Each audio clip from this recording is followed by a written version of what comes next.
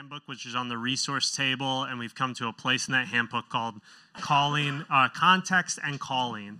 All right, context and calling, and what that means is we believe every person who follows Jesus has been placed in a particular context. Maybe it's their neighborhood, their workplace, some sort of social space, and has been given a calling, a unique way to engage in the work that God is doing around them. And so the question for each one of us is whether or not we're going to recognize that context and step into that calling. And one of the things I love about this community is so many of us have taken that seriously. And that's been shown just in the last few gatherings as we've told those stories. We'll continue to do that over the next few all-family gatherings. And yeah, I mean, it looks different for everyone. Today you're going to hear about a couple that have done some really awesome things in their community. And, the goal is not go start a coffee shop in every neighborhood that anyone lives in. Don't. That's one example. Yeah, you get talked out of that. But really just to see, hey, how is God uniquely working through these two people that we share this community with, and how can we celebrate that? And then how can we, and we'll process this around the tables, how can we step into that in our unique space? Because it's going to look differently for everyone. So Eli and Heather Cockrum, many of you know them. They are wonderful, a huge blessing to this community. Eli serves on our directional team, and Heather you've both been a part of Commonwealth from the start. Heather is an amazing teacher who will occasionally allow me to talk her into getting up here and teaching. And she also adds to this community in so many other ways. So super grateful for you guys, but even more so grateful for the work that you're doing in your context, I'll let you describe it, but you live in Colonial Village in South Knoxville.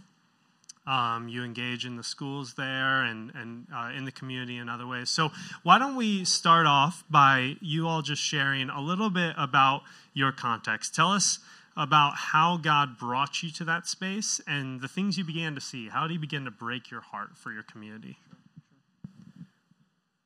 Do you want to? No. Because I was going to say, when we landed in Colonial Village, it was completely not for any other reason. It was not on our mind for being engaged in schools, being engaged in community. We were in a very different just chapter in our lives of working, teaching at the University of Tennessee. I was actually working in the city of Pigeon Forge at the time, Parks and Recreation.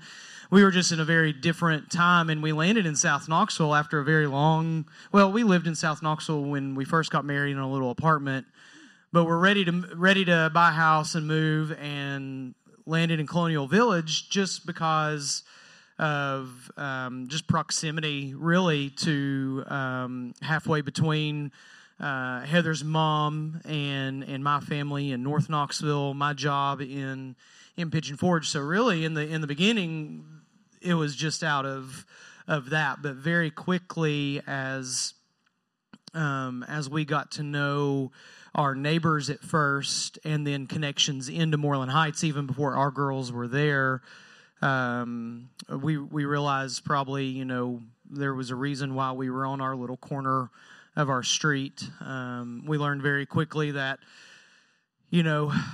most of our street at the time were retired, older folks. Sadly, we've seen several of those folks pass away since we've been there, we moved in late 2009, so we've been there for a few minutes now. But younger families, and I'll let Heather kind of speak to this in just a few minutes. Younger families have been moving in, and over the last few years, and even just the last few months, really, new families have moved into our street, which has really changed some of a little bit of focus there. So yeah. Colonial Village, we've been there since 2009. We've been involved with Moreland Heights, which is the elementary school our girls went to, still go to. Yeah. Sorry, I Blair's in the middle school now, and just automatically, I shouldn't do that, but still go to. So yeah. You want to add anything to that? You hit it. Sure. Yeah. You're the teacher. Remember this. Yeah, that's great. Thanks for sharing that. Over the years, what are some of the needs that you began to see in your community, and how did that affect you? Like, what was that journey like? Come on. Okay, so let me just preface this by saying we got a text from Charlie saying, "Thank you for agreeing to speak on this." And I was like, "Oh, Eli, are we speaking?" And he said, "Yeah." He goes, "You can just talk about when you didn't used to like people and how you kind of like people now, and how the Lord led you to that." Okay, maybe I did. Yeah, he did. So along with that, let me just say that really, Eli does get all the credit for initially seeing the need. He got involved with this school very quickly because if you know anything about Eli, he jumps in. He's such a helper. He wants to, just drive things to be their best, and he's a servant.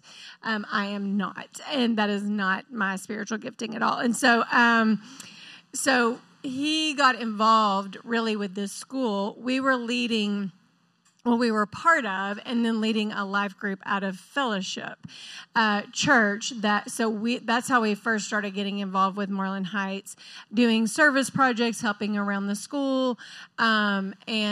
I really, at that point, it was just kind of like I was going along with him and knowing we should help out with this school, but it was not my jam, would not have been how I wanted to spend my Saturdays. But then he got involved in, and you talk about this, but a parenting class through Commonwealth that they kind of started doing at Moreland Heights. And he was really impacted by what he was hearing from these parents and a lot of grandparents who serve as the primary guardians for the children there, and just about how they felt very alone. They didn't really have help. There's no gathering place to take your kids in South Knoxville. So, if you want to meet up and it's cold weather or rainy, you can go sit in the Dunkin' Donuts or the IHOP, but there's not somewhere, that also just felt like a warm, comfortable gathering spot. And so, and that kind of was where the Lord ended up leading him to the calling for Commonplace. And I think really, there were a lot of things that just really aligned leading into those kinds of things. I had gotten involved with, through the nonprofit I was working with at the time, through an organization called Christian Community Development Organization, CCDA. And part of their kind of core principles in really being on mission in your community is listen to your community. So I had just really been learning about these core principles of CCDA. We had just gotten involved heavily at the school throughout the years, and just really, I think the Lord was really attuning just our ears to what the community needed. But Heather's leaving out completely what she has done just in our general neighborhood as well, not just through the school and the big thing of Commonplace but just the little things. Heather spent our time at home during COVID coordinating community activities instead of the in-person Easter egg hunts where the kids are sprinting into the field and that kind of thing. She coordinated a community, our whole neighborhood, basically a drive-by I Spy Easter egg hunt where families hid things in the yard and families could drive by and spy these things out the car window and connected with the community in that way. She coordinated driveway dinners during COVID where we all sat in our driveways and across from each other and had dinner together. So don't let her put her all on me, because there is a lot of missional going on here that she will not claim. So awesome. I'm just going to have each one of you answer for the other for the rest of this time. No, this is good. Great. So tell us a little bit more about you began to assess these needs, and then the next step is pressing into the needs. So what are some tangible ways you've done that, and you've started to talk about that? And feel free, if you don't mind, to share the challenges of that, because it has not been easy. It never is. And we need to understand that as we press into these things. Just because something is hard doesn't mean it's not what God is calling us to. So would you unpack that a little bit for us? Sure. And, we were involved with schools. We had been getting to know a lot of the families in the bigger South Knoxville. Moreland Heights serves Colonial Village, but then dips over into Montgomery Village, which is government subsidized housing. There's a lot of need there. It pulls through Vestal, so there's a lot of need in Vestal, and then it comes up into Colonial Village, which is very, very middle class. So the dynamics of Moreland Heights are really interesting, and even the premise behind doing this little parenting, I have a hard time calling it a parenting class. It was more of a round table because we sat around the table and I learned so much from the other people, even though I was part of the instructional team of that. But even that was trying to answer the need of when you go to Moreland Heights for any kind of activity, there is a very large portion of that school that is not there just because of anything after school. You've got parents who don't have transportation or working second or third shifts or those kinds of things that aren't there. And that means their kids aren't there. We just had a music art night, and I think 6 of 17 kids of Campbell's class were there. And this need and that kind of thing. And the parenting class was a way to engage those community but those are struggles of finding where do you engage with those families that you don't ever hardly see. You hear Campbell will talk about all of her friends in her class, but you never get to meet these families because they can't engage with after school activities when you would see the families and everything. So and from that class, Commonplace was birthed, the idea of Commonplace, a gathering place for South Knoxville. The challenge of a small business coming out of COVID, so many challenges, but there were so many clear signs that was the direction. I would not advise anybody to do what I did. Again, Heather already mentioned I'm a jump in 2 feet, then figure it out. Opening a small business, that is not the best way to do that. But, there are very healthier, more healthier ways to do that. But that has been a challenge, just a small business. But it has created some great opportunity with the community and that kind of thing. I know you could probably speak. Heather has a very different vision or view of the struggles of that time. Anytime. I was just going to say, I think I'm the challenge in the context because it's not my natural heartbeat to think of others. I'm just being really honest with you, to think, oh, I'm cooking a meal for my family and maybe I should make another pot and take it next door. That's, whereas he is always thinking service, I'm thinking, I've worked all, this really long day. I've got, 5 other things to do tonight and get my kids here and there and all of that. And so, really, I think one of the questions was, at what point did you start seeing needs or something? But really, Commonwealth was that actually just got my vision more open, my awareness kind of attuned to thinking more intentionally about others. And that's what it has to be for me. I have to be intentional about it because it's just not, my sin nature is just more self-centered. And I could make it sound prettier and talk to you about it from a parenting standpoint or from my job standpoint, but really it's just very self-centered. And that I'm just kind of thinking about my world, my busyness. And so I'm being very honest and saying I really think I am the challenge that the Lord is constantly working on and trying to sanctify me to start thinking about my context in new ways. So.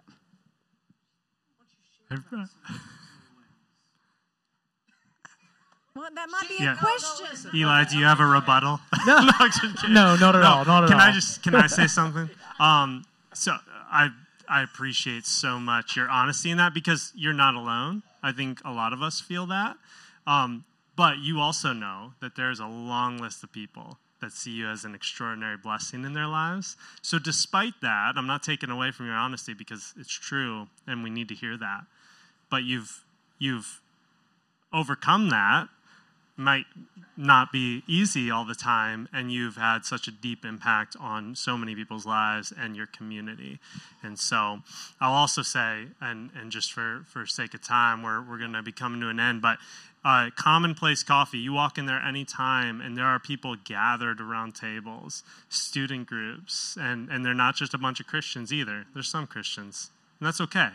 We welcome them too. But there are people meeting. You are connecting. I do have a quota of Johnson students when they walk in. I'm just kidding. That's true.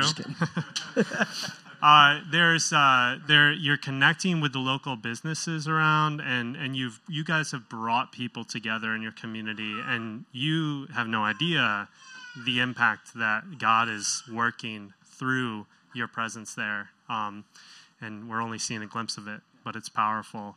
And so appreciate you guys sharing that. Was there anything else you wanted to say before we close? I can talk about this for a long time. I'm a talker, but I won't. But to honor what you're saying about time, I will say just part of all of this since we've been in Commonwealth and seeing I don't even know what the right word is, but to see what God has done in Heather's life in that, where she is being very honest about, faking phone calls while she walks in the house, to avoid neighbors so she wouldn't have to talk to them. And she would say, I'm not telling stories, to now where, a lot of times some of the neighbors are the first ones to come across the street or to come to her. And I spoke about new families moving on the road. She's planning like a Thanksgiving-ish dinner for the new families that have all moved in, and that's coming in the next couple weeks. And that's her, and she's wanting to connect with those families right there, and that to see what the Lord has done in her life and where God has moved her heart has meant that's. I don't know what the right word there is for me, but that's really important and special and keeps me going. So, thank you guys so much. This is great. I really appreciate you guys sharing. Can I pray for you? Sure. Father, I lift up Eli and Heather to you and their home, Father, and their family. I thank you for placing them in their community for a specific purpose. I thank you for the journey that they've been on together. Though it's been hard in many ways, their perseverance, their commitment to one another, their commitment to you is inspiring to us, and it's something that we can look to and follow after. They set an extraordinary example for each one of us in this community for what it looks like to love their community. So I pray that you continue to bless them, that you continue to use them, that you continue to work through them, even their shortcomings, as we all have. God, you love to work through our weakness, and just grateful that you are certainly doing that through these two, and as well as their gifts and their strengths, which we'll talk about shortly. Father, I also want to lift up every person in this room as we go to the tables and we talk about our context. Just pray that you encourage us, that you remind us that we are not here by accident, we are not in our community by accident, that you want to do awesome work through each one of us, and you will do that. All we have to do is open ourselves up to what you are doing around us and step into the hard things even when we don't want to. So I pray that the conversations that are about to happen are encouraging, that you speak to us in a special way, that you open our hearts and our minds to what you have for us. In Jesus' name, amen. Thank you both. All right. All right, so we are going to go to the tables. Feel free to shuffle around so that you have some friends. The questions that we'll process at our tables, this first one we've talked every week based on what we've heard from Eli and Heather, what resonated with you or what challenged you. Okay, I'm sure there was a lot there that was impactful specifically to you and where you're at. The second question, and we can start with question number 2, what is your context? If you've been here the last few gatherings, you've shared that a number of times, so feel free to jump ahead to what is something you'd love to see God doing in your context, okay? As you imagine what your community could look like, what is something that you hope to see God do? So feel free to share around the tables on those questions, and we'll come back together in about 10 minutes, all right?